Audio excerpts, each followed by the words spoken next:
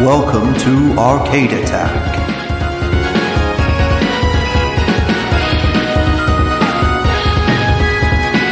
A retro gaming podcast for up to 4 players.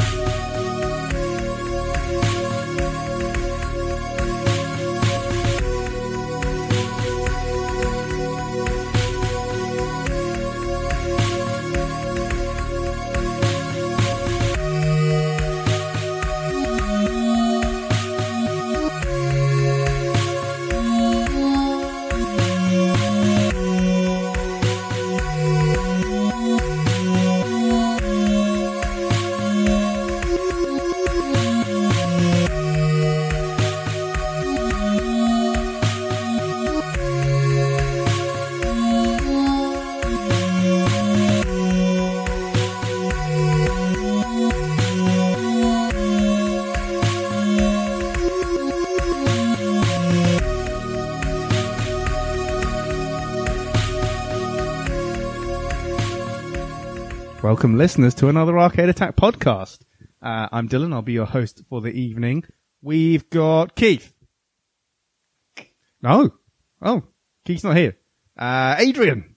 I'm here. You can never get rid of me. Adrian is here. I'm part of the furniture, aren't I? Part of the furniture, mate. Part of the furniture. And we've got Rob. Rob is back. Hey, it's good to be back. Where you been, bro? Well, my TV sucked me into Videoland, and I've been helping Princess Lana, Simon Belmont, Mega Man, and Kid Icarus fight Mother Brain. Oh, nice. Did you guys win? It's a never-ending battle. Damn it. They did say I was better than the last guy, though, so that's good. Lol, that's funny.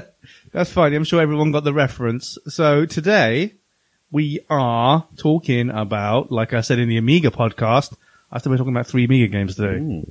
3. Well, no, Cyberpunk. there's only 2 Zool games, so how can you do about 3 of them? Sure. I gotcha. We're talking about 3 Cyberpunk Amiga games and MS-DOS games, if we're going to be technical, that I loved. Are they all cyberpunk, or is it just kind of sci-fi It's stuff? Cyberpunk overtones. I'm playing it hard and fast with the term cyberpunk with these, but I feel like if people were to remake these, which I think someone should, I think they could have, stronger cyberpunk influences. I'm going for it. I'm going for it. We're going to be talking about Beneath the Steel Sky, Universe, and a game called Dreamweb, which I'm sure people have heard about. Adrian's looking at me very quizzically. You guys have had a quick whiz on some of these. Yeah, but I'd never heard of any of them before you sent me the links to those. I had heard of Beneath the Steel Sky, quite a famous game, and I had heard of Dreamweb before, but Universe, Universe, I don't even know if Universe was out for actual retail. I can't see it. I can't seem to find a retail copy. I think I played it on some bootleg back in the day. And Gotta say though, I don't think out of those 3, the only one that's cyberpunk I'd say is Dreamweb. The other 2 are more sci-fi. Well, would you say they had cyberpunk elements? Not. Maybe the Beneath Steel Sky does a little bit. Yeah, okay. Well, I did a bit of research and I found out that Universe was the best-selling game in the Amiga. What? In a parallel universe. Oh man, we haven't even started properly and the jokes have started already. But okay, so I'm going to title this Amiga / MS-DOS cyberpunk games that could do with a remake. We'll start with the first one, which is, in spite of what Adrian just said, the most well known is Beneath the Steel Sky. It was, like I said, released on DOS. It was released in March 1994. All 3 of these were around that time, right? All 3 of these were pretty much within the same year or a year and a half. Because this is like near the epicenter of cyberpunk. You had kind of, William Gibson obviously coined, I think we've talked about this a little bit before, but William Gibson kind of terms the whole kind of like, cyberpunk thing in the early 80s when he writes Neuromancer and the kind of genre develops. Early 90s it becomes very big, like, Billy Idol puts out an entire album, a cyberpunk kind of concept album, which is destroyed his career. And Is it a good album though? Would you? No. Oh, okay. No, this was this lead song is a song called "Shock to the System," but it's really weird because he pronounced it "system." Shock to the system. To the system. It's really weird. And then we're kind of on the cusp of that amazing year of cyberpunk in Hollywood, where so many hit films came out: Judge Dredd, Tank Girl, Barbed Wire, The Yeah. Net, all massive hits. All massive hits. In a parallel universe. Oh, and of course, the biggest one of all, Johnny Mnemonic with Yes. Keanu Reeves. Oh yeah, amazing film, Johnny Has that Mnemonic. aged well? No, I don't think any of them have aged Tank well. Girl has become a big cult film, but it's Yeah. a bad film. But none of them have aged well.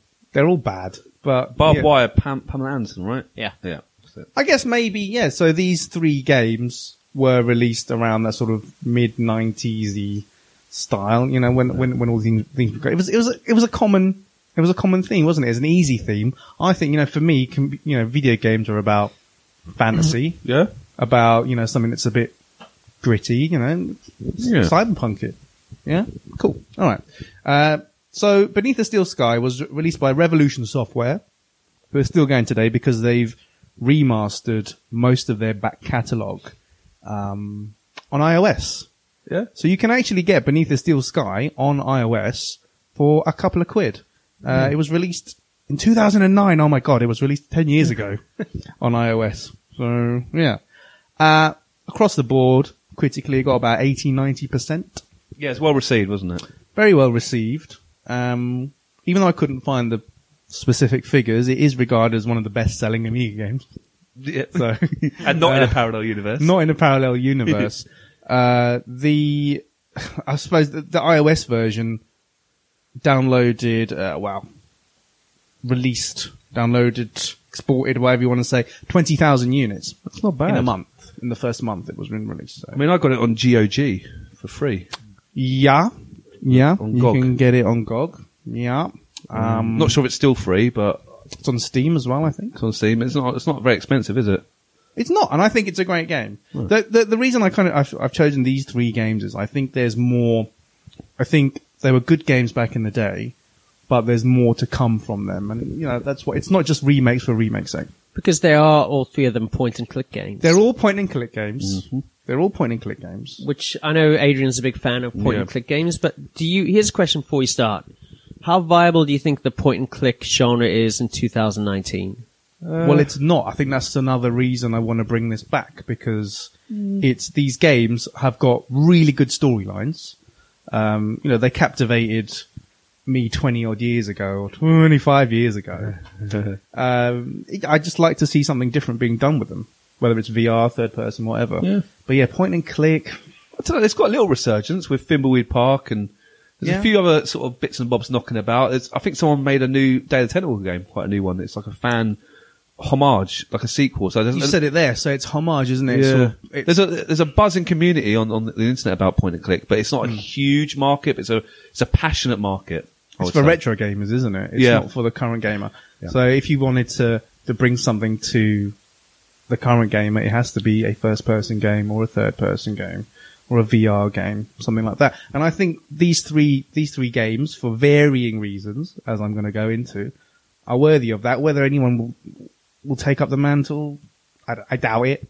Everyone's looking at you, Dylan. It's your job. I can't make these games. They're going to be too complex.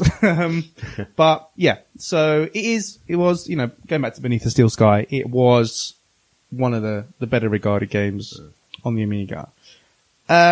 Slightly strangely, it's not, for these cyberpunk games, you usually go into Europe or America. This one was actually set in Australia. I don't know. Did you guys pick that up when you were having a look at Beneath the Steel Sky for me? Yeah, because in the intro sequence, he gets adopted by an Aboriginal tribe. Boom. There he is. So, Nah, it went over my head like a boomerang. right. So the main guy is a guy called Robert. Yep. How does it feel to live in that game, Rob? So you could be the new Robert for new Beneath the Steel Sky. So he's a He's the only survivor in a helicopter crash, which kills his mum. So He has an American accent, though, right? No one else. Yes, it's weird he has an because American He has an American accent, and everyone else in the film has British accents, apart from like the kind of tribe elder who has an Australian accent. now, that's only in the CD-ROM version. So in the Amiga version I played, You can have any accent you want. you can have the accents were in your brain. So you know, I'd watch a lot of Neighbours when I was younger. So everyone Beneath the Steel Sky talked a bit like Madge Bishop Or Harold Bishop. or Harold Bishop. Or So Natalie Imbruglia. oh, Natalie Imbruglia, dude, don't even get me started. Polly Anyway, Valance. Holly Valance. Oh, stop it! Or Right. whichever one of the Hemsworths was in it. Hemsworth was not in Neighbours. Pretty sure one of them was in Neighbours, one of them was in Home and Away. Wow. Get out of what? Mind blown. Right, I'll go and Google that afterwards. Yeah. But our Rob is completely right. So he's fostered by, well, it's listed in the notes as a local tribe, but it's an Aboriginal tribe, isn't it? They gave him the surname Foster. So he's called Robert Foster. They gave him the surname Foster because they fostered him. And also, there was a can of beer nearby. Have you Was ever- it a castle name by any chance? The can of beer is actually in the intro sequence. Really? So, Huh, I didn't even can catch of that. Foster's. Haha, see? Did Foster's pay money to have their drink in that, do you think? They didn't have the official Foster's logo on the can. So, but You have to say that it was a very well artfully drawn intro sequence. it is. It's Yeah, I lovely. like the It's got a intros, really but- good sort of comic book vibe, but there is a good reason behind that. So I'll come to that. I'll come to that in a short while. This is really funny. The organization, so the world's been damaged by something called the Euro-American War. So Australia are been kept out of it. So the Europeans and the Americans caused a massive war. But it's not clear whether it's nuclear or, pollution or whatever. There is now a NATO-esque organization who have agreed on some ideals, the main ones of which are to remove all labor representation and social benefits. Like, I'm not even kidding. Whoa. Yeah. 94, right? So Robert's got to learn how to scavenge, how to survive in this I hate using this term, post-apocalyptic world. Yeah. But he's got a buddy. Oh, he's got a buddy. He's got a buddy. And his buddy is called Joey. So it's a bit like a reverse mac and cheese. So that's another clue. So it's a bit of a reverse mac and cheese. So Robert's the human and Joey's the robot. Yeah. So rather than mac and cheese, you've got cheese and mac. And you got another Aussie reference there. And you got another Robert, little Joey. I thought it'd be a little kangaroo, yeah, There's a jumping kangaroo, around. baby kangaroo. Shall I say it? No, I won't say it. What? Is Joey better than the Rocky Four robot? I went there. One thing, right? Because we love, as our listeners will know, we do love Rocky IV Robot. But Joey, one of the main things of Beneath the Steel Sky is you have to put Joey into different shells. Oh. Like, he is essentially just like a circuit board. Wait a minute, there can't be a robot on this game, Dylan, because you said there are almost no robots in fiction that have personalities. Yeah. Yeah. Have you changed your tune all of a sudden? Are you going back to my Rise of the Robots thing? Oh, come on. Come on. That's yonks ago, man. Trust you to remember things I say. Anyway, so, Joey, so it's a point and click game. Like Rob said, it's a point and click game. And Joey's on this circuit board. And the first thing you put him in, I remember, you put him into a Hoover. It's the first thing you have to put him in. But you have to put him in different things around the game to obviously to solve certain puzzles. That's clever. pretty cool, right? No, I saw bits of it, and yeah, some of the robots are quite humanoid. Is that right? Yes. Yeah. Oh, there's a really, no, I don't want to give too many spoilers away. sorry. Actually, better give just an all-round spoiler alert. I'll try and keep them to a minimum, but some of these are pretty critical in why I want to, want these games to be remade. So Robert and Joey, living in the outback. Oh, having a good time. For seemingly no reason, Robert is kidnapped. So he must have some kind of importance. And taken to Union City by some nasty people. I don't even know whoever the lords of that state are, have just kidnapped him. The fascist police force. Police force, thank you. Fascist police force, thank you. And so the plot kind of goes from there. So he's in another helicopter crash. I mean, how unlucky do you have to be in 2 helicopter crashes, but then also to survive? And also, I don't think going back to the tribe is an option because why wasn't? Oh, did they kill them all? they nuked the entire They area nuked on the it, way that's out. it. Thank you. Thank you. I'm glad you're here just to fill in my blanks about the plot. But yeah, so it starts off from there. It's shouldn't be hilarious, but the beginning of the game is pretty hilarious because you see the helicopter crash. Like Robert kind of rolls out with Joe. It is funny. It is funny, but it is great. It looks great on the Amiga.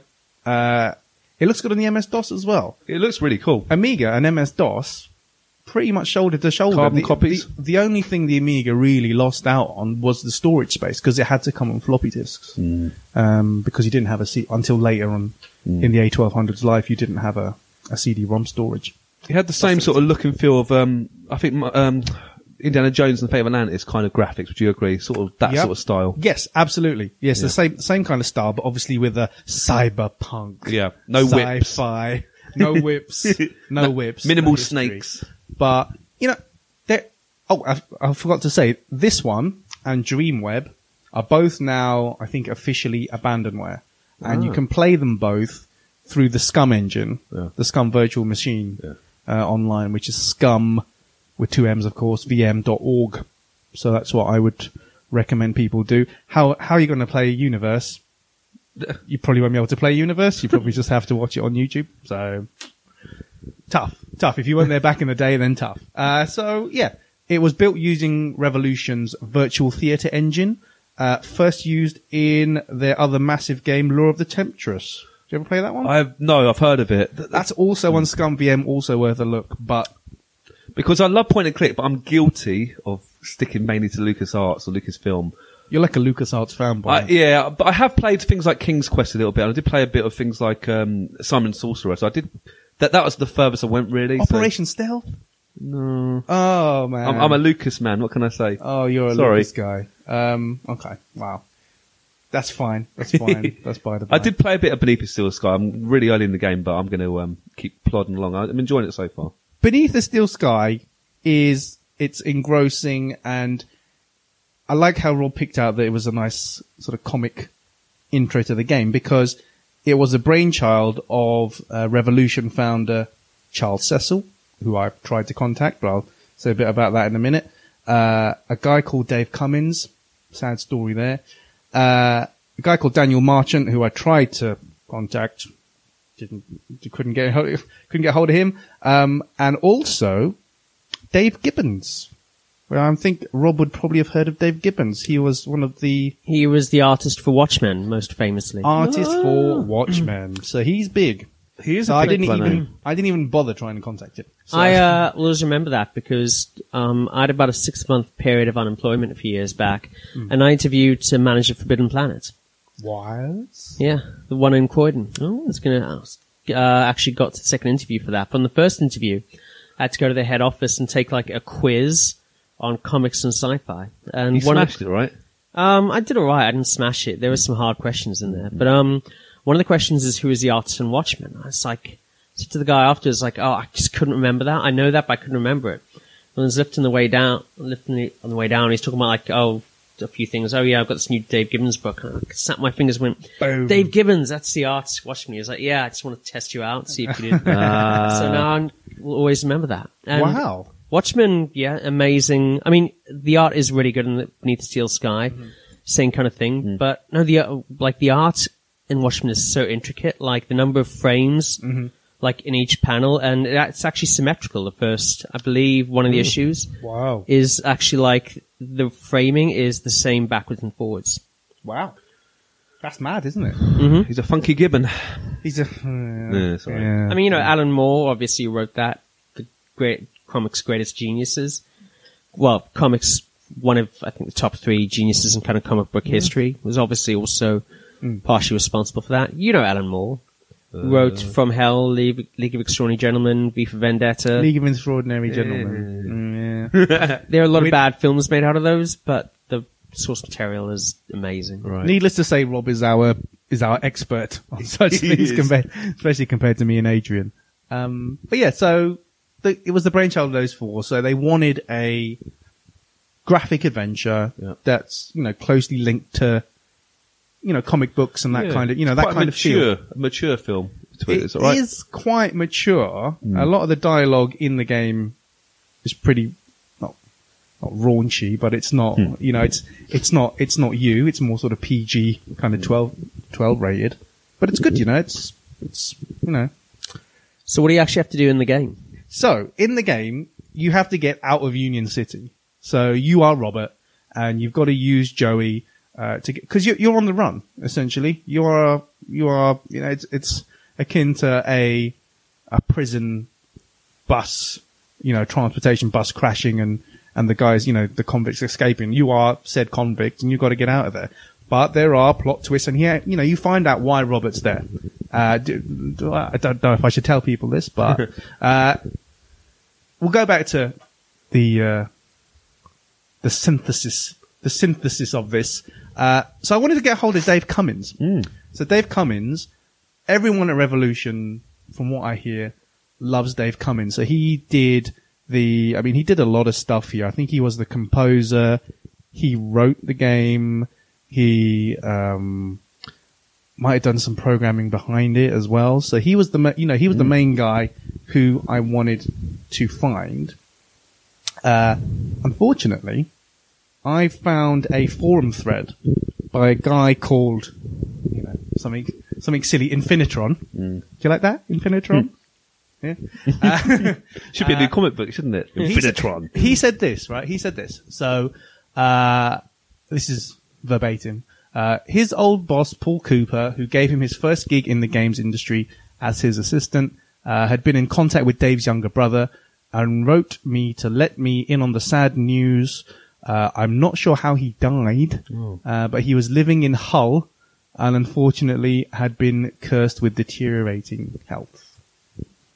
So Dave Cummins apparently is not with us.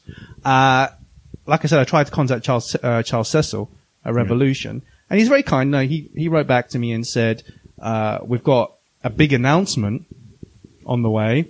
I can't talk right now, but after that's done, then I'll pick up any email Q&A and stuff. Sounds like one down on the remakes, maybe two to go. So, I don't know if he's going to come back and say, well, we found someone who's really good with Unreal Engine and they're making a new Beneath the Steel Sky, but why not? Who knows? I keep on checking back on their pages, their Twitter pages and things.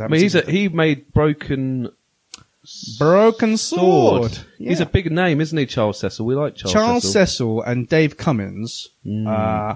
It sounds like it was like a love-hate relationship. I think you had Charles is the business kind of business maybe driven one, and then Dave is the sort of enigmatic genius, or was, unfortunately.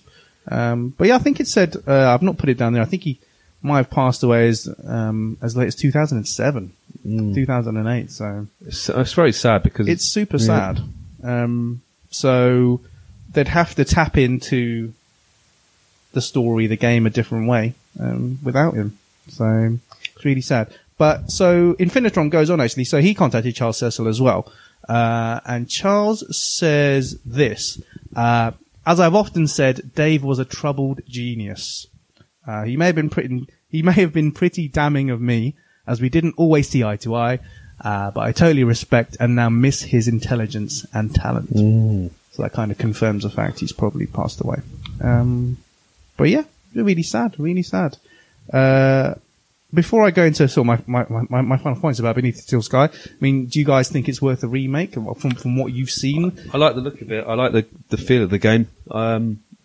Why not? I think it's only available current. Well, it's available online, isn't it? Could it be remastered? Is that what you're thinking? So that remaster on iOS is just a sharper version of the original game. It's not like a complete overdue. Because we're up in the air, aren't we, about the remasters of Monkey Islands and so forth? And I think people. Yeah, I don't like the look of it. Yeah, it can be done quite well. I think Full Throttle was done quite well, but it's got to be done very carefully with keeping respect to the. I mean, do you make a whole new game? That's the thing. Well, that's the thing. I think the whole Robert Joey mechanic. I think the setting. You know, it's quite dark. It's got a very relevant story. But the game visually is not really that dark. I mean, I know it's in the future and there's a lot of like kind of rooms, electronics in, but I don't know. Like, it doesn't. That's why to me it doesn't really feel cyberpunk. It's not dark enough, is it, for you? It's not. I think because you couldn't, you know, the Amiga MS-DOS only had a certain palette. I think now you've got, you can go into your darker colors. There's a lot more sort of spectrum in your darker colors you can do now.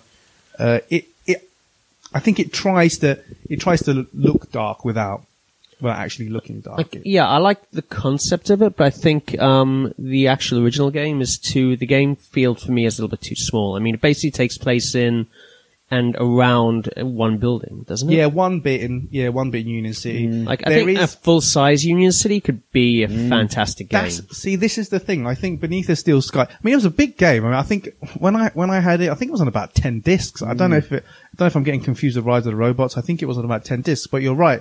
A lot of the scenery is reused. Like, you keep on going back to the same rooms, and only really at the end do you go somewhere completely different. See, I like point-and-click conventions where you go to new islands and Monkey Island. I've always liked going to new areas. And I like Indiana Jones. I always like going to new parts of the world. And I just think if you keep going back to the same place, it doesn't really. It sounds quite repetitive, maybe. Imagine a futuristic, like, kind of cityscape thing of like Shenmue or like properly exploring kind of game. Yeah. So you could do. It's funny because you mentioned Black Ice White Noise. I think this kind of storyline in that kind of world, make it bigger. There's your game. There's your cyberpunk third person. Get BJ West on board. Bob's your uncle. BJ West is up for it. He's up for it. I've called him now. He's up for it. But you assume. You say about that one building in Union City, but it's about putting Robert in different forms of danger, isn't it? Because he's always on the run from police, and you have to do a lot of things not really in real time, but not as real time as Dreamwave, as I'll get into later. But it's, it's got that kind of, you never know if you're going to get captured. You never know. I love that, that kind of feeling that there's always something nasty around the corner. It captivated 11-year-old me. Also, maybe because it's quite bright because it's beneath a steel sky and steel's quite reflective. So maybe it should be beneath a brick sky. Bricks aren't cyberpunk either. Beneath a brick sky. There you go. That's the sequel name. You can have that for free, Charles. There you go. Yeah. I think... well, if you had to live under a metal sky or any type of sky that couldn't be a normal sky, what would you choose? Diamond. Diamond sky. You wouldn't choose... What, does it can't be see-through? Well, like a dome, like in the Simpsons movie. No, it can't be see-through then. So maybe gold? Can you imagine gold? So it had to be something that you don't mind looking at, that kind of reflects on. Yeah, gold. Gold is a little bit too bright for me. I want something that the sun can kind of shine through and reflect through. Like a jewel, maybe an opal or a sapphire or something. Yeah. Beneath a gold sky. What? Yeah. It doesn't have a great ring to it either. No. Yeah. I think I made a couple of notes on Beneath the Steel Sky further. I think it could be episodical. Why does it have to end? Because the game and the story, it ends in a reunion of sorts. That's the only clue. High school reunion. A reunion. Good to see you. What have you been up to these last few years? But then it just kind of ends. It kind of ends that, Robert wins the day but why can't it be episodical? Why can't it be about him being in this massive Union City and having to do new things and you've got new characters coming in? Union City Stories. Union City Stories. The actual setting reminded me a lot of Judge Dredd. The kind of the megalopolis city and the outlands outside. Yeah, absolutely. Maybe they could bring in Union Kane as the president, maybe from Rocky V. You basically have to have some kind of Rocky reference in it. Stop bringing in Rocky references every 5 minutes. If Adrian is going to have anything to do with this, then he has to. We have to have some kind of Rocky reference. Sorry, no more Rocky references. Yeah. Well, I think it's worth doing. I think if any indie devs are out there and they want my input on it and they want to do it, just give me a call. Do you want the back of the box before we... Oh, we got back of the box! I managed to do some... Did you want a jingle for back of the box? Yeah, we'll give you a jingle, please. Back the box, jingle. Let's actually put something together for the next episode. Next time we do that. Back of the box. All right, so Beneath Your Steel Sky. This We'll will- give Keith something to do. If you're on the fence, this might push you in the right direction. This could be the deciding vote. Here we go, here we go. Here we go. Featuring Revolution's innovative virtual theatre system and stunning artwork from award-winning comic book artist Dave Gibbons, Beneath a Steel Sky is gripping science fiction thriller set in a bleak vision of the future. Robert Foster is an innocent outsider stranded in a vast city where oppressed civilians live and work in soaring tower blocks, while the corrupt Covetus? No, you're looking at the screen. You tell us. and rich lie in underground shielded from all pollution. Alone, save for a robot circuit board, Foster must fight for survival and discover the sinister truth behind this abduction. Nice. They could have played up the Joey thing a bit more than a circuit board. He's a circuit Armed board. with a circuit board. Who writes these things? I don't know. Anyway, hopefully Dave hasn't written that, Dave Cummins. But rest in peace, Dave. I think he did a great job with this. I've read somewhere else that they had to bring in someone to help him with the script, but I'm going to ignore that and just say that he made this and, rest in peace, great job. So we'll move on to probably the least cyberpunk of the three, Universe. A game that I don't know if there are any physical copies of, apart from this weird bootleg that I have, and the guy who did the walkthrough on YouTube. By least cyberpunk, you mean not remotely cyberpunk at all? Oh, come on! Some of the towns and things you go to are very cyberpunky. They are. It's just sci-fi and futuristic. It's not the same. Do you want me to retitle the podcast then? Is it Amiga Sci-Fi Games that will And Universe. I'll put sci-fi / cyberpunk. But yeah, okay. So it's very sci-fi. How did you play this game? You're going to talk about that? Because I'm interested now you got a copy of this mythical game. I don't even know. Are you sure you didn't have it? Because I've never played it before. I can't remember who I used to get Amiga games off of back in the day. It was you and some other people, but I can't. They're probably not friends with them anymore, but yeah. It could have been maybe someone came back in time from the parallel universe, gave, the only copy to... And it was your job to copy that copy and give it to, and spread it, but you didn't, did you? No, I didn't, no. Oh well. That's why I need someone to remake it. Anyway, so released 94. I couldn't get what month it was released in 94, but I'm guessing probably after Beneath the Steel Sky. Beneath the Steel Sky was released in March, so 94 was a big year. Big year. By Core Design. Oh, yeah. So they definitely existed, right? They did. Core Design definitely existed. They only tried their hand at 2 adventure games. And this was one. Oh. And Curse of Enchantia was the other. Ah. Yeah. So, you look at this with Curse of Enchantia. You look at Revolution with Laura the Temptress, these are good rivals to LucasArts games, aren't they? Yeah, they look good. Still not selling you, am I? No, not quite yet. I'm listening. So Curse of Enchantia is a weird game because there's no dialogue in it. Don't know if you've ever played it properly, but there's no dialogue in it. So Core had done that and gone, well, okay, we've probably got a pander to LucasArts, style a little bit. One thing about Universe is it's got a lot of dialogue. You spent half the time reading. Oh, the intro went on and on. I know, Text it was so after boring. This is, Sorry. there is, it got quite good reviews. In the reviews that were able to get a hold of the copy. Yeah. They get about 80-85%. So it's not a poorly rated game. I just think it could have been done better. I think there is scope to do it better. It's the brainchild of Rolf Moore. Have you guys heard of Rolf? No. Nope. He is now concept artist for the Halo games. Oh, wow. So he's he went on to do Big things. to do big things.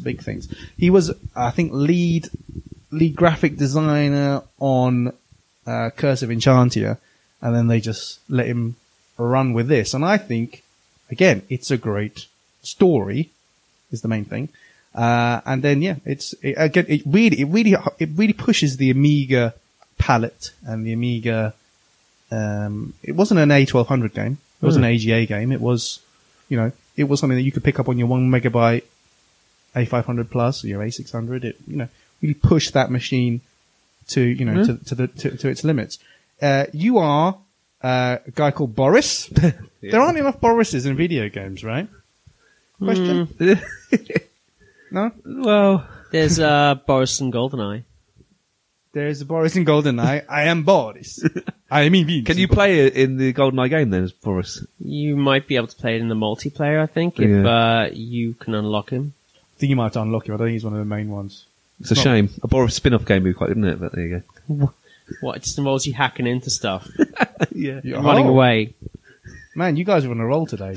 The plot, the plot pretty much mirrors Another World. So Does it? yeah, Yeah. So except switch in not Lester Chaikin, switch in Boris. I didn't know down Boris's surname, but Boris is only 16 years old. So he's been Boris Verne. There you go. There you go. So I think maybe there's like a Jules Verne kind of tie in there. Boris Verne. So he's been zapped away, but so he's messing about with one of his Uncle George's inventions. Right, yeah. Uncle George has an invention. Boris messes with it, and boom. That's He's in like a Another parallel World then, isn't universe. it? It is, but Lester was messing with his own experiments and got zapped to Another World. He had a can of drink as well, didn't he? Maybe that was Foster's as well. Yeah. Then he'd be drinking and driving. That was what we were drinking when we were 16. True, yeah. Oh God. Oh. Yeah. Let's not talk about that. Oh no, man. But instead of a big old vat of water, you land on a little asteroid, like a little planetoid thing.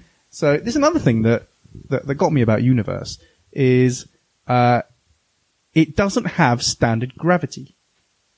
So in every point and click game is on Earth or in different planets and stuff, but with a G 1G. Whereas Universe, this planetoid and things that you start on, it's like it's like being on the moon. Okay. I think there's an exception to that. How about the dig? I think that's got gravity in The it. dig. To be the fair. dig. I was wondering if it was less gravity like the moon or more gravity like the planet in Phantasm.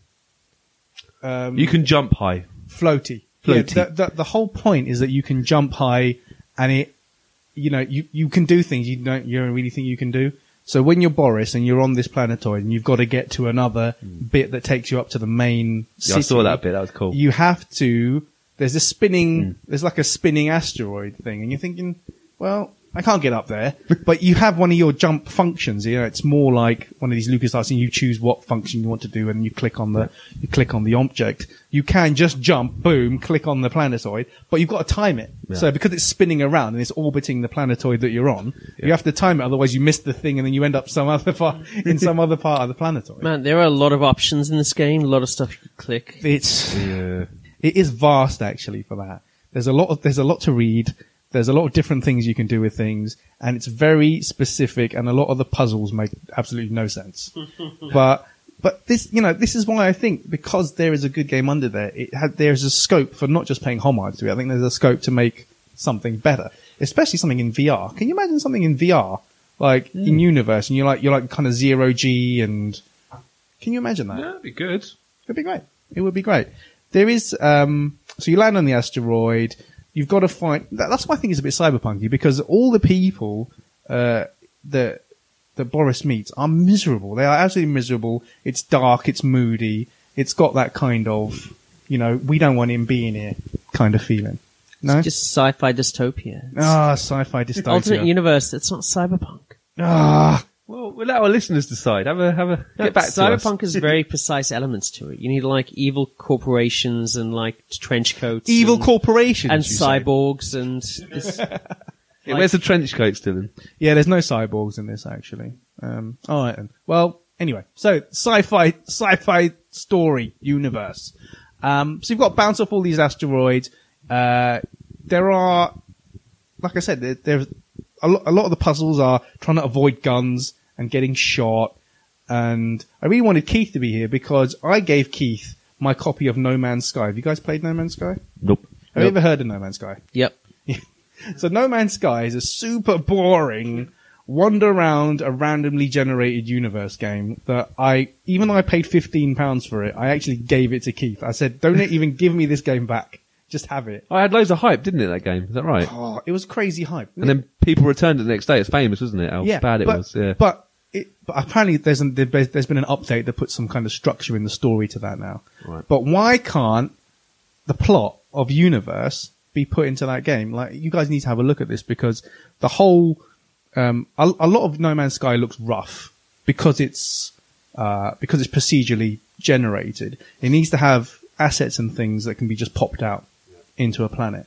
If they took the time and care to actually craft proper planets, design it properly, a plot like Universe, a plot like Boris kind of, bouncing around this little solar system, trying to, it would work. It would work, I think.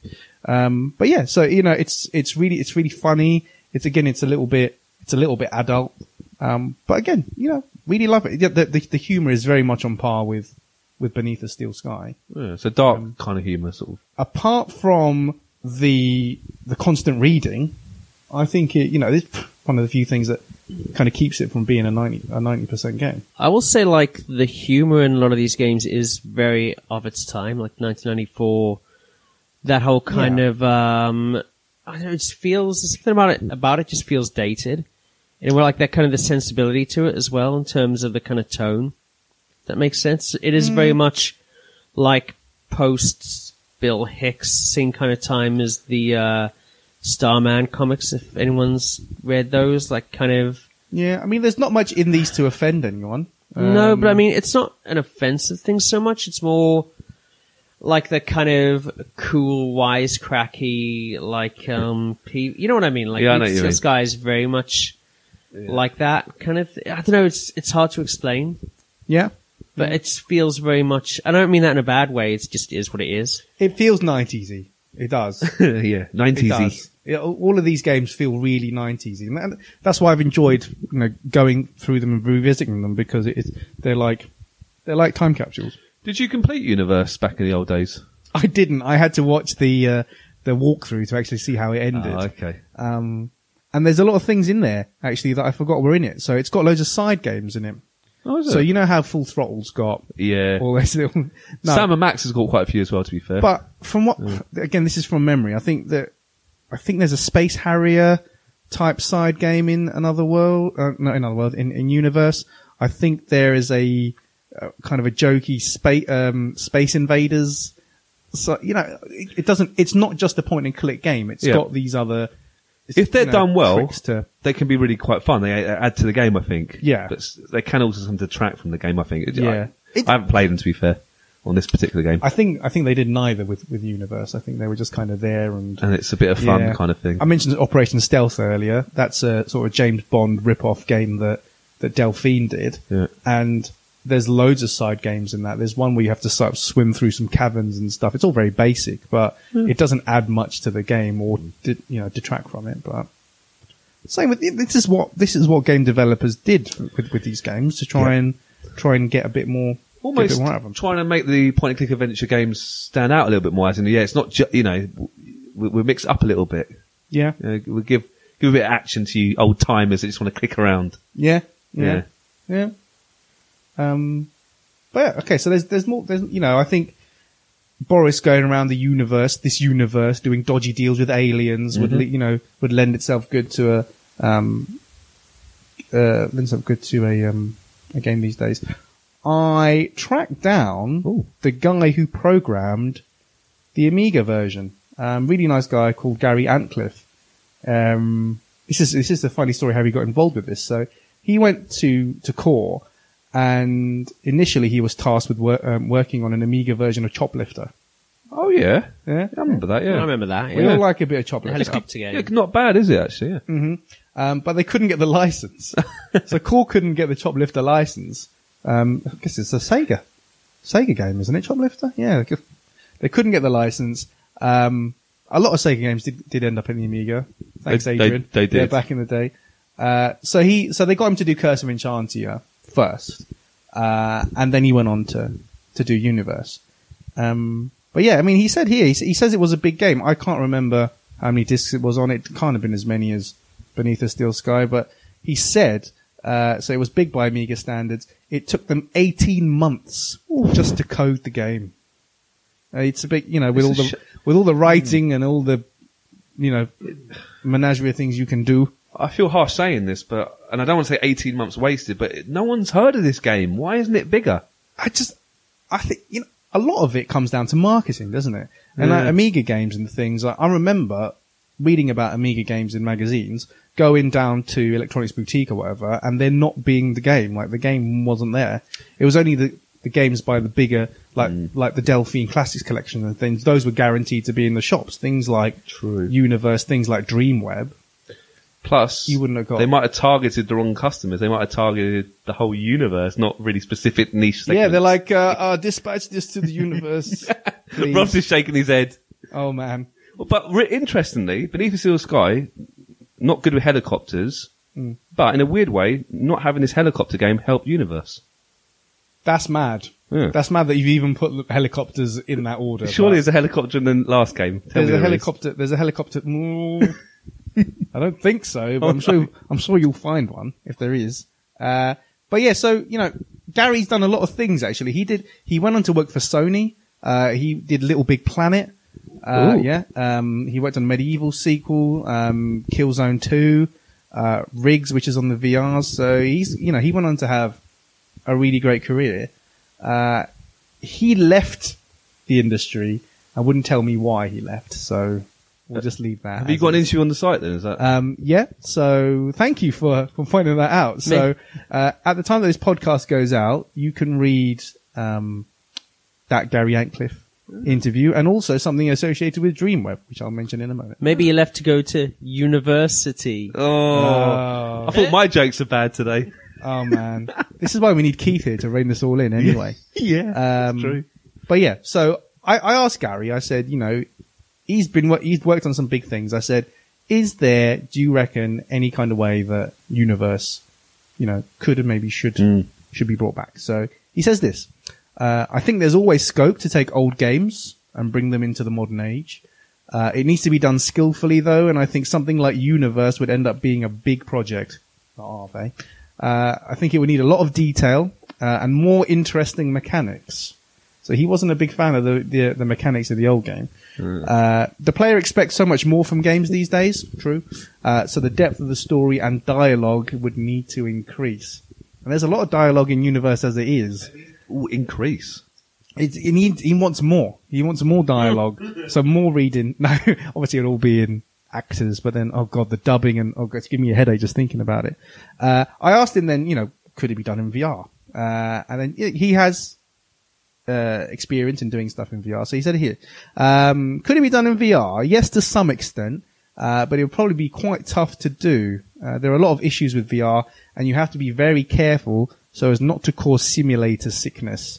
So I think you probably get quite a lot of in Universe. That gravity, can you imagine? Oh god, bounce around those planets. Oh my, yeah, you'd probably get really sick.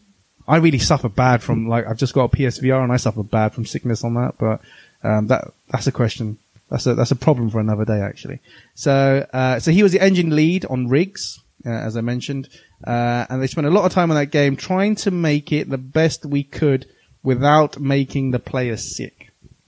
I played the Riggs demo, it makes me pretty sick, so, and this is from a guy who knows what he's talking about. So, Universe, is it going to be a VR game? Let's put it out there, I think it'd be great. He goes on to say, a game in VR needs a high frame rate to reduce the likelihood of sim sickness. You also need to render the view from 2 viewpoints, one for each eye. That's true. You need to try to keep things as real as possible. We often cheat in games to get a high frame rate, but with VR, if you walk close to some objects, you need a good amount of detail for it to fit into your immersive world. So a lot of detail, a high frame rate, and render to 2 eye buffers is going to be very challenging. I don't think many people are going to want to do this with Universe, but we can hope. So you guys have seen the game. It's not just me waffling on about Universe. Do you think it's worth? It reminded me, because I wouldn't say I played loads of The Dig, but it reminded me of that kind of sort of artistic style. Maybe not quite as crisp graphics, but I think The Dig was a couple years later. They don't mention The Dig, but I think it was a big influence in it. Yeah, I think The Dig must have come a bit later though. I think. Was it late? I know it was postponed, wasn't it? The Dig. I don't know. Maybe. I'm not sure. Maybe the same sort of time. By actually. the time it finished, yeah. Also, I don't know. The kind of graphics remind me a bit like of Weird Dreams a little bit. That kind of Yeah. Just the look and feel of the characters. I know it wasn't the same sort of setting, obviously, but Yeah. I got that kind of sort of nice look. I look good. It looked good. I think a way that a lot of I want to say enemies, but they're just other inhabitants of this world. The way they're animated is really scary. Yeah. Like, I think it looks really weird and really odd, and it does have that's from Weird Dreams. It does have It's reminding me of the same sort of that look and feel. Yeah. I like being unnerved though in games. I don't know if our listeners feel the same. I don't know if you guys feel the same. I like being unnerved. I like being taken out of my comfort zone. Yeah, a no, little bit I like the in look games. of it. It just seemed a bit too texty and a bit, It's too texty. and a little bit. Like Rob said earlier, the options. Looking around on it, you know, I want to watch a walkthrough, and it's just so many options. I'm like, whoa, that's a little bit too much. I needed a walkthrough back in the day. I mean, Yeah. it's not, like I said, a lot of the puzzles make no sense. Yeah. A lot of the stuff is on that planetoid at the beginning, which you can go around 360 degrees. Yeah, I noticed that. And it's so Yeah. easy to miss a screen with like a rock on it or like a metal bar or something that you need on it. You'll just be walking around this planetoid, jumping up and down on this, this asteroid trying to get to this top bit and not being able to get in. You have to get through like a vent, don't you, to get into the city proper. You won't be able to get in there. You'll just keep on like, I cannot get into this vent. Where is this where is this like mythical rod that we need, So It's like my nightmare of a game. this is why I think there's a good game under there. It got a lot of praise at the time because of the art and the way that they put it into the Amiga, and because every screen looks really pretty. Like you can't deny that in universe it all looks gorgeous. I thought it looked like a good mid-90s PC adventure, like better than Amiga. I was surprised it was an Amiga game. Yeah, so Oh, yeah. I think with MS-DOS they must have had more colours to choose from, but when they were scanning it all in, they were able to get it on there. I think maybe the Amiga was only 256 colours or something, maybe. I can't remember. But it is something, I think, again, something that's worth picking up. I've made a note here that someone should start a petition. Maybe I should start a petition. Yeah. But yeah, good. No back of the box, I'm afraid, for this one. That's Sorry. what I was kind of pausing for you and hoping that you come up with. No? I looked around the whole universe. I couldn't find one. You'd be looking a long time, right? So yeah, universe. The final one, and probably the most intriguing of the three, the most cyberpunk Yeah, I'd agree with that. of the three is Dreamweb. Dreamweb. It's actually, I think, the most infuriating of the three because it didn't get good reviews. No, I read about this. At the People time. didn't like it. It got very mixed reviews, didn't it? Is that fair? It divided opinion. I'd say that. It again released in 94. So at one point in 94, no idea. So these games were all going head to head with each other without really knowing it. All we had was Amiga magazines. I don't think the video games programs at the time really went into much detail on Amiga stuff, did they? It was more the console based it was stuff. all consoles, yeah. It was all the console based stuff. So it was only people who read Amiga Power, who read CU Amiga, who knew these things were happening. So these guys didn't even know they were in competition with each other for Amiga games weren't way expensive, but about 20, 30 quid, weren't they? And I think also these weren't the kind of games that were really adapted for consoles. No. You would have had other games that start out on Amiga, get transferred, those obviously get more attention, but something like this, not really so much. Yeah, you're absolutely right. The point and click ones, and they kind of get, you can only, maybe got them to a Mega CD, you could have gotten to a 3DO, I'm just clutching at straws here, but yeah, you couldn't really get these out. So, yeah, Dreamweb, released in 1994, developed by Creative Reality. Their only other game after this was something called Martian Gothic Unification, which no one has heard of. No. I had to play it via emulation. Really good. It's like Resident Evil set on Mars. That sounds good. Again, it got divisive reviews. What, on what platform? On PlayStation. Oh, right. On PlayStation 1. So this, I reckon a copy of that is going to be pretty rare. So if you've got a copy Sounds of that, interesting. yeah, it is actually. It's a really interesting game. And I managed to track down Oh, here we go. a guy who worked with Creative Reality on both of those games. So I will go into more a bit more on that in a moment. So for those of you who don't know what Dreamweb is, it's another point-and-click game, but it's a bit different from the other two, Adrian. How is it different from the other two? Because it's got webs and dreams in it. It has got webs and dreams in it. I'm not gonna. I know the big difference, and I was quite astounded because it's one of those games I've heard about, but never really. I think I was going towards my more PC days there, and I was like, moving to the PC. But Dreamweb, was it on the PC out of interest? Yep, this is an MS-DOS game. There you go, my bad. These three games are all MS-DOS games as well. Dreamweb had, the version I had, just had text again. But, just to refamiliarize myself with it, the best walkthrough to look at is the CD-ROM one, which has got all of the accents and stuff on it. But yeah. But the big difference is if you were a bird and you were flying over this cyberpunk this city, that is what you'd be looking at, wouldn't you? The bird's eye view. Bird's eye view. The top-down view. It's like a point-and-click Alien Breed, isn't it? It looks like Alien Breed.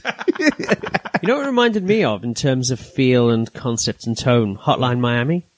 No, I don't know what Hotline Miami. Hotline Miami is a more kind of modern game, top-down kind of thing, but it's like I think you might have amnesia, but you keep on like being called to the phone to like do these like kind of assassination jobs. Holy moly! I mean, that's almost the plot of Dreamweb. So, I mean, it's got an amazing like electro soundtrack. How new is this game? Is it real? It's about 5-6 years old now. Yeah. Oh, I'm glad you mentioned soundtrack. Actually, all three soundtracks of these games are amazing. That's one thing that again links them, is they're so immersive and they improve. Some music detracts from atmosphere in games, but these really do improve it. And if someone give me a soundtrack for each one of these, I'd gladly take it. So yeah, Adrian's right, Rob's right. You're from a bird's eye view. Everything is compacted, which is odd because the screen is, you see Ryan, who's the main guy, you see him on the left side all the time. Clicking on him goes into the inventory. Yeah. Yeah. And then all of the rooms, and I found this really weird at the time, and it was weird watching it back. All of the rooms are actually as big as the rooms would have been. So a lot of things about video games, a lot of people will tell you about video game design is that you make environments bigger than they actually are to get around, isn't it? Dreamweb doesn't do that. Every room, did you notice this? Yeah, that's true. That's when you think about it. In Dreamweb is pretty much as big as it would be. So it's hard, like, for you to get, it'd be like 2 steps to get across the other side of a room. So the opposite of Alien Breed, because they were big rooms. I know, they? yeah. Obviously, Alien Breed was like multi-screen rooms, but I'm trying to think of other games where the rooms are proportioned to real life. How about hardly things see like it. Silent Hill and Resident Evil? Would you not? No, because they'd be big, because they're third-person games. You need, for the arc and turning the character, you need the rooms to be bigger. With Dreamweb, it's so odd. It's so odd, and also because everything is like scaled, you have to use a little.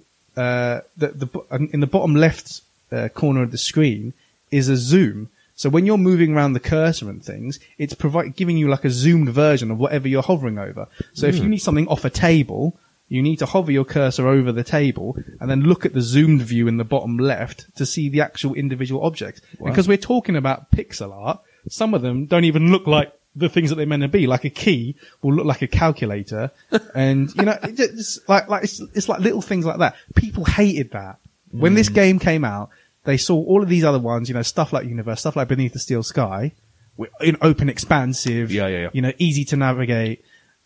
You go to Dreamweb, and you'll be like, it's worse than Universe trying to find a key object because it's all like maybe 1 or 2 pixels across some of these things.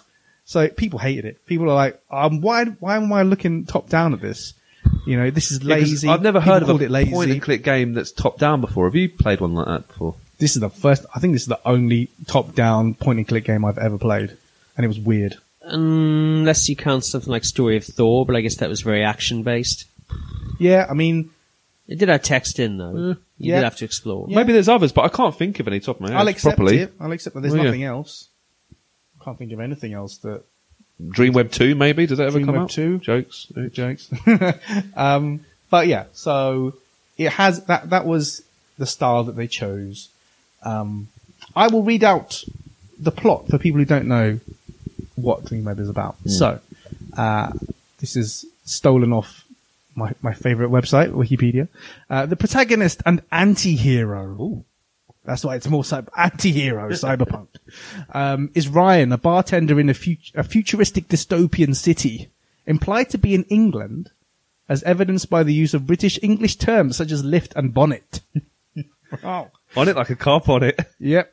Who has been plagued by strange dreams of an entity known as the Dreamweb. In the dream that opens the game, Ryan is asked by the master monk of the Keepers to be the deliverer and kill the 7 evils. That's not really cyberpunk, but No, but, you know. Roll with the punches. Roll with the punches, Rob. Roll with the punches. get to what's real. Who are united to break the dream web and send mankind spiraling into chaos.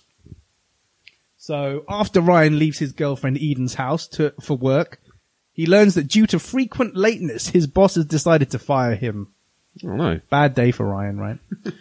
He's such a rebel. Isn't he? But, get this right, after hearing Ryan's explanation, i.e. sleep deprivation caused by crazy dreams, he decides to give him a 2-week, fully paid vacation to recover.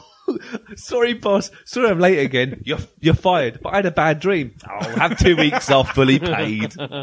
You whippersnapper. Fully paid. You're an awful bartender who never turns up, but you're having bad dreams, so I'll give you 2 weeks. I'm going to try that on my boss. See what happens. What do you reckon? I don't know, man. A bar job seems like something that'd be really hard to fill.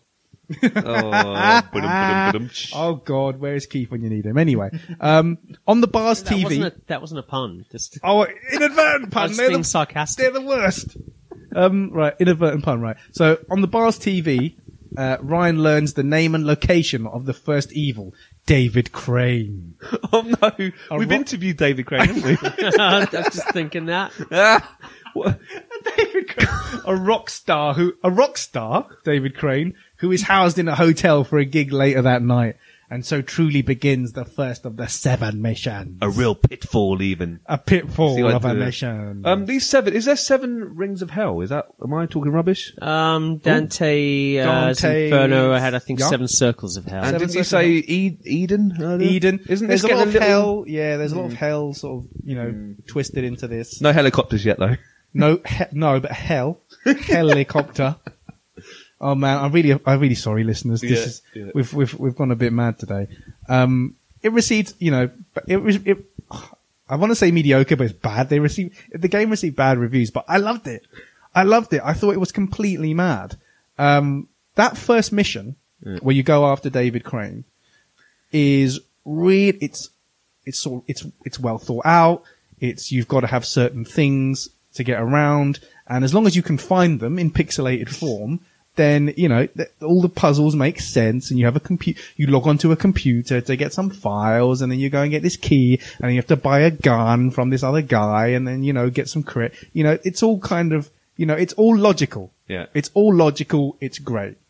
The second mission, again, logical.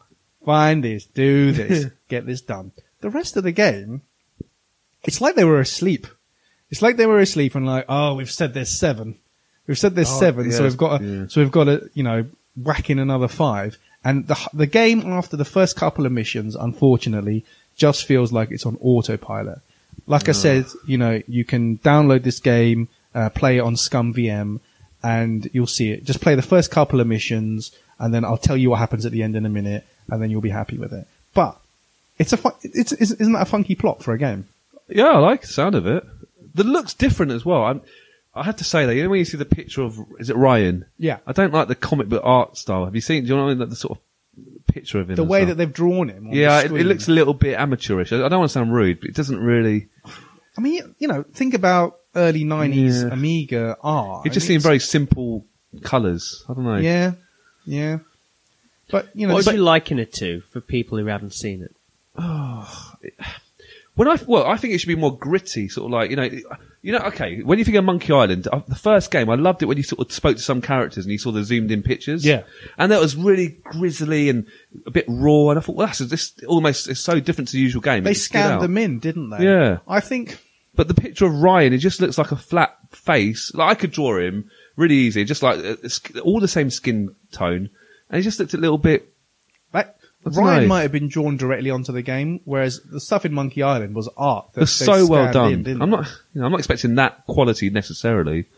Yeah, but again, see that's another reason why maybe Dreamweb should be picked up again. Yeah, I mean, that's what it's up against. That was what it was up against at the time. But yeah, it's a good concept. Yeah. It's a good concept, and what another thing I like with the game, and it came with a little booklet.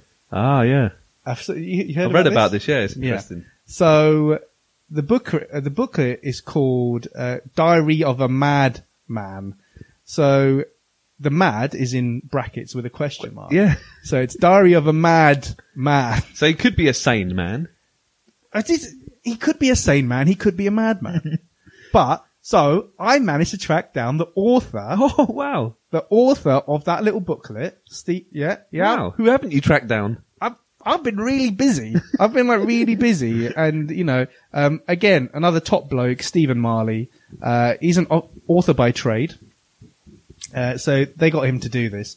I asked him how he got involved with the project. He also wrote the plot and everything for Martian Gothic. So the two games the two big-ish games that Creative Reality did, he did them for them. So I tracked him down. I managed to track him down. The other guys who worked on Dreamweb have just disappeared off the face of the planet. I don't know. Like the Seven Evils? Like this, do you know, where have they gone? Where have they gone? Wow, really? Yeah, I know. So I asked him on him. So I asked him a few things. So I asked him, sort of, I said, the story's great. It's really funny because you think that Ryan's absolute, bat poop crazy. So I asked him, he said this, the game was already completed before I came on the scene. So there was very little creative freedom. I did play it, so he did play the game, a few times just to get an angle on the background story. The developers did agree that there was one crucial area where there was a lot of latitude, the protagonist's state of mind. Here's this guy, Ryan, who has a dream in which a man in a red robe tells him to kill 7 evil, in speech marks, people, and his instant response is, okay. Oh. So, well, alright, one of the evil people is a rock star, so that's understandable, but my first reaction to Ryan's prompt acceptance of serial killing was, this guy is fracking nuts. And he puts in brackets, you're a nerd when you think fracking is something that happens on Battlestar Galactica. But yeah. Same as, Stephen, same as. But so they told Stephen that Ryan could be pretty bat poop crazy. So it's now, what happens is when you play the game, and when you read the book, it's implied that Ryan is descending into psychosis. So so you think he might have fabricated the whole Dreamweb scenario, so you're playing a nutcase. The more you play the game, the more it becomes apparent that he's not mad. Ah. That's what got spoiler alert there. That's what, sorry, spoiler alert. I did say there would be some spoilers. Yeah, you did, to be fair. That one's a pretty unavoidable one. Did instruct them to play the first 2 episodes. Yeah, that's right. Exactly. And then by that time, you're kind of, alright, so this guy really is in the Dreamweb. So he is being told by these people to kill these people. So, yeah. There is actually a bit, Stephen says something about, the story. So I asked him, I said, what do you think about the whole, it quickly becomes apparent that Ryan's not going mad. So he says this, it's true that he appears sane in the game, but I had a real difficulty with that. Regarding the red-robed figure in an early scene, I wrote down, Santa Claus gave me a gun for Christmas. Wow. You got to read this little booklet. It's great. That pretty much set the tone for Diary of a Madman. So I asked him, would you be up for working on Dreamweb, reimagining? And he said, maybe if they offered me $1 million and a cup of tea and a biscuit. We can sort out the cup of tea and the biscuit. We can. Yeah. But I have so many original stories in my head that I would much prefer to do one or more of those. So that's fair enough. It doesn't have to be an original story. The what? It doesn't have to be an original story. Well, it could be like a different one or just copying his own one. Yeah, it's gonna be based on the game. Based on the game, but yeah, he preferred to do his own stuff. So he he's done with Dreamweb, unfortunately. But yeah, so again, please do have a read on the site with Stephen Marley. The main reason that Dreamweb is famous, or is infamous, yeah, I've heard this. is because of one scene. Yeah. I'm gonna ask because you've heard of this. Have you heard of this, Rob? No, I didn't get that far in the walkthrough. So one, I'll give the listeners a clue. It starts with P and ends in Enos. Wow. Yeah.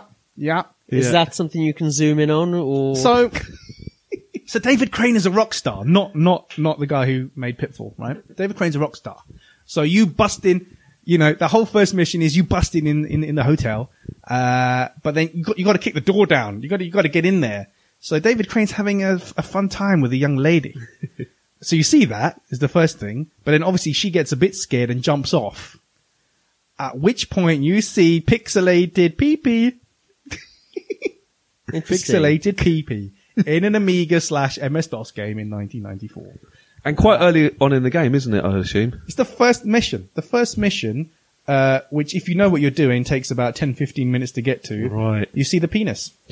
I just said penis. No. I said it again. I'm sorry.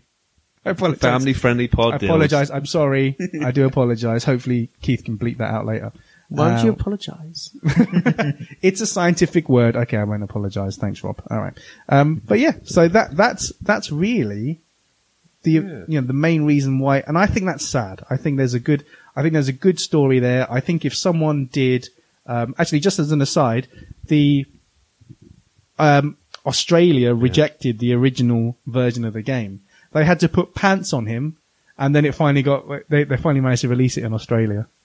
They had to put pants on David Crane. Do you see a naked woman in that same scene, or? You do, but they're not bothered about giving her pants or anything. But yeah, you do see pixelated lady parts and that. So Dreamweb. Wow. Check it out. But I think the whole premise of if the player didn't know whether he's going mad or not, that could make a really interesting game because you're doing all these things. I think something like Grand Theft Auto. Yeah. It's okay. A lot of it's pure fantasy on one hand, but it's so grounded on the other. You are a criminal doing criminal things. If you're man told to kill evil people and you're doing all these things, but there are doubts creeping in, like what am I doing here? Is he going mad? Why is he killing these people? Yeah. You could really get into people's heads with that. Or even just seeing the journey. I think not enough TV shows start from one person and changing throughout. Mm-hmm. That's why I like Breaking Bad so much, because it shows Walter White, his transformation over Heisenberg. 5. Oh, it's brilliant. So I'm not saying it's similar to Dreamweb, but I kind of get that impression that are you on his side or not? Do you agree with him? So he starts off as, bad bartender. And now he's Tom Cruise, the original Heisenberg. No, he's and not. Then really. he's like, then you can see him getting worse and worse, and then, but the only way to complete the game is to do what it says and kind of track him down. But again, the original game, I tell people to play it. Play the first couple of missions. You'll complete the rest of the game, and no problem. The end. You can turn this off now if you don't want to know what the end of Dreamweb is. But his reward is getting gunned down by the police. So basically, he kills all of these 7 people. He returns to the real. So you go to the Dreamweb after each sort of killing. So after you killed each person, a little kind of portal opens up. You go into it. You go back to the Dreamweb, check on your progress, etc., etc. So when you go back into the real world, you get gunned down by the police, and then your soul is sort of evaporated into the Dreamweb. Is that like kind of heaven? Is that what it implies? I guess so. But is it? Is it going to be heaven for Ryan? But yeah, mad, isn't it? I think the whole concept of the game is crazy. Right? That's why people still talk about it now. It's certainly original, and I like games that try new things. So credit where it's due. Yeah, credit where it's due. Yeah, Dreamweb.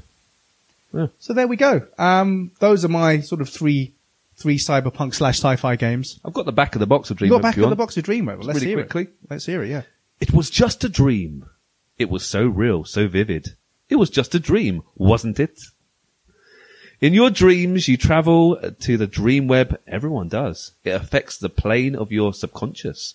Ryan has a disturbing inner turmoil, driving him, testing him, forcing him through this battle of the subconscious mind. The dream web is about to be shattered. Mad. Nice. Crazy. You know, throughout this entire pod, you've kept saying Cyberpunk. We haven't even mentioned the most Cyberpunk game ever, which came out, I think, slightly before these, also on the Amiga, which we will be covering this game sometime in the next few months. Syndicate. Oh, Syndicate. Yeah. Say what? Yeah. I mean, Syndicate, I think there's definitely, I know Syndicate had Syndicate Wars and other things afterwards, but Yep. give me the proper Syndicate back, reimagined. Oh, I'll yeah, take it. 100% for that, baby boy. For sure. Bad boy even. I'll take it. But yeah, so those are my three. Listeners, if, curious to know your thoughts. Do you think those three are worth a go? Are there any other obvious ones like Syndicate that I've missed? And yeah, we'll see you next time. Thanks for listening to today's podcast. We really hope you enjoyed it. If you want to get in touch regarding this week's episode or anything else, you can tweet us at Arcade Attack UK, at Keith Barlow 82, and at Arcade_Adriano. We're also on Facebook at facebook.com/Arcade Attack UK. Please check out our website at arcadeattack.co.uk for lots of retro gaming goodness, interviews, reviews, features, top 10s, etc. And you can also find all our previous podcasts there. Our podcasts are available to stream from the website and are available to download for free from Stitcher, Podbean and iTunes, where you can also leave us a review and a rating, which we would really, really appreciate. So, until next time, take care and we'll speak to you soon.